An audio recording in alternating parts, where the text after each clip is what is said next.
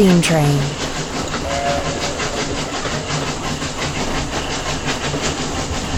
I have to leave early to catch her on time, my footsteps more hesitant, vision all around me. A flock of starlings take flight. A whistle pierces through the blanket sky. She rounds the bend, a thunderous roar.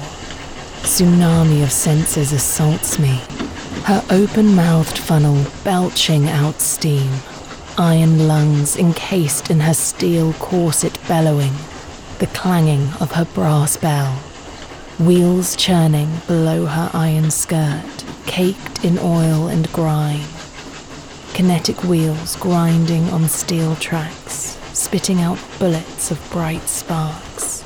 The stoker, red, shiny-faced, shoveling the coal into her fiery, cavernous belly, feeding her ferocious appetite.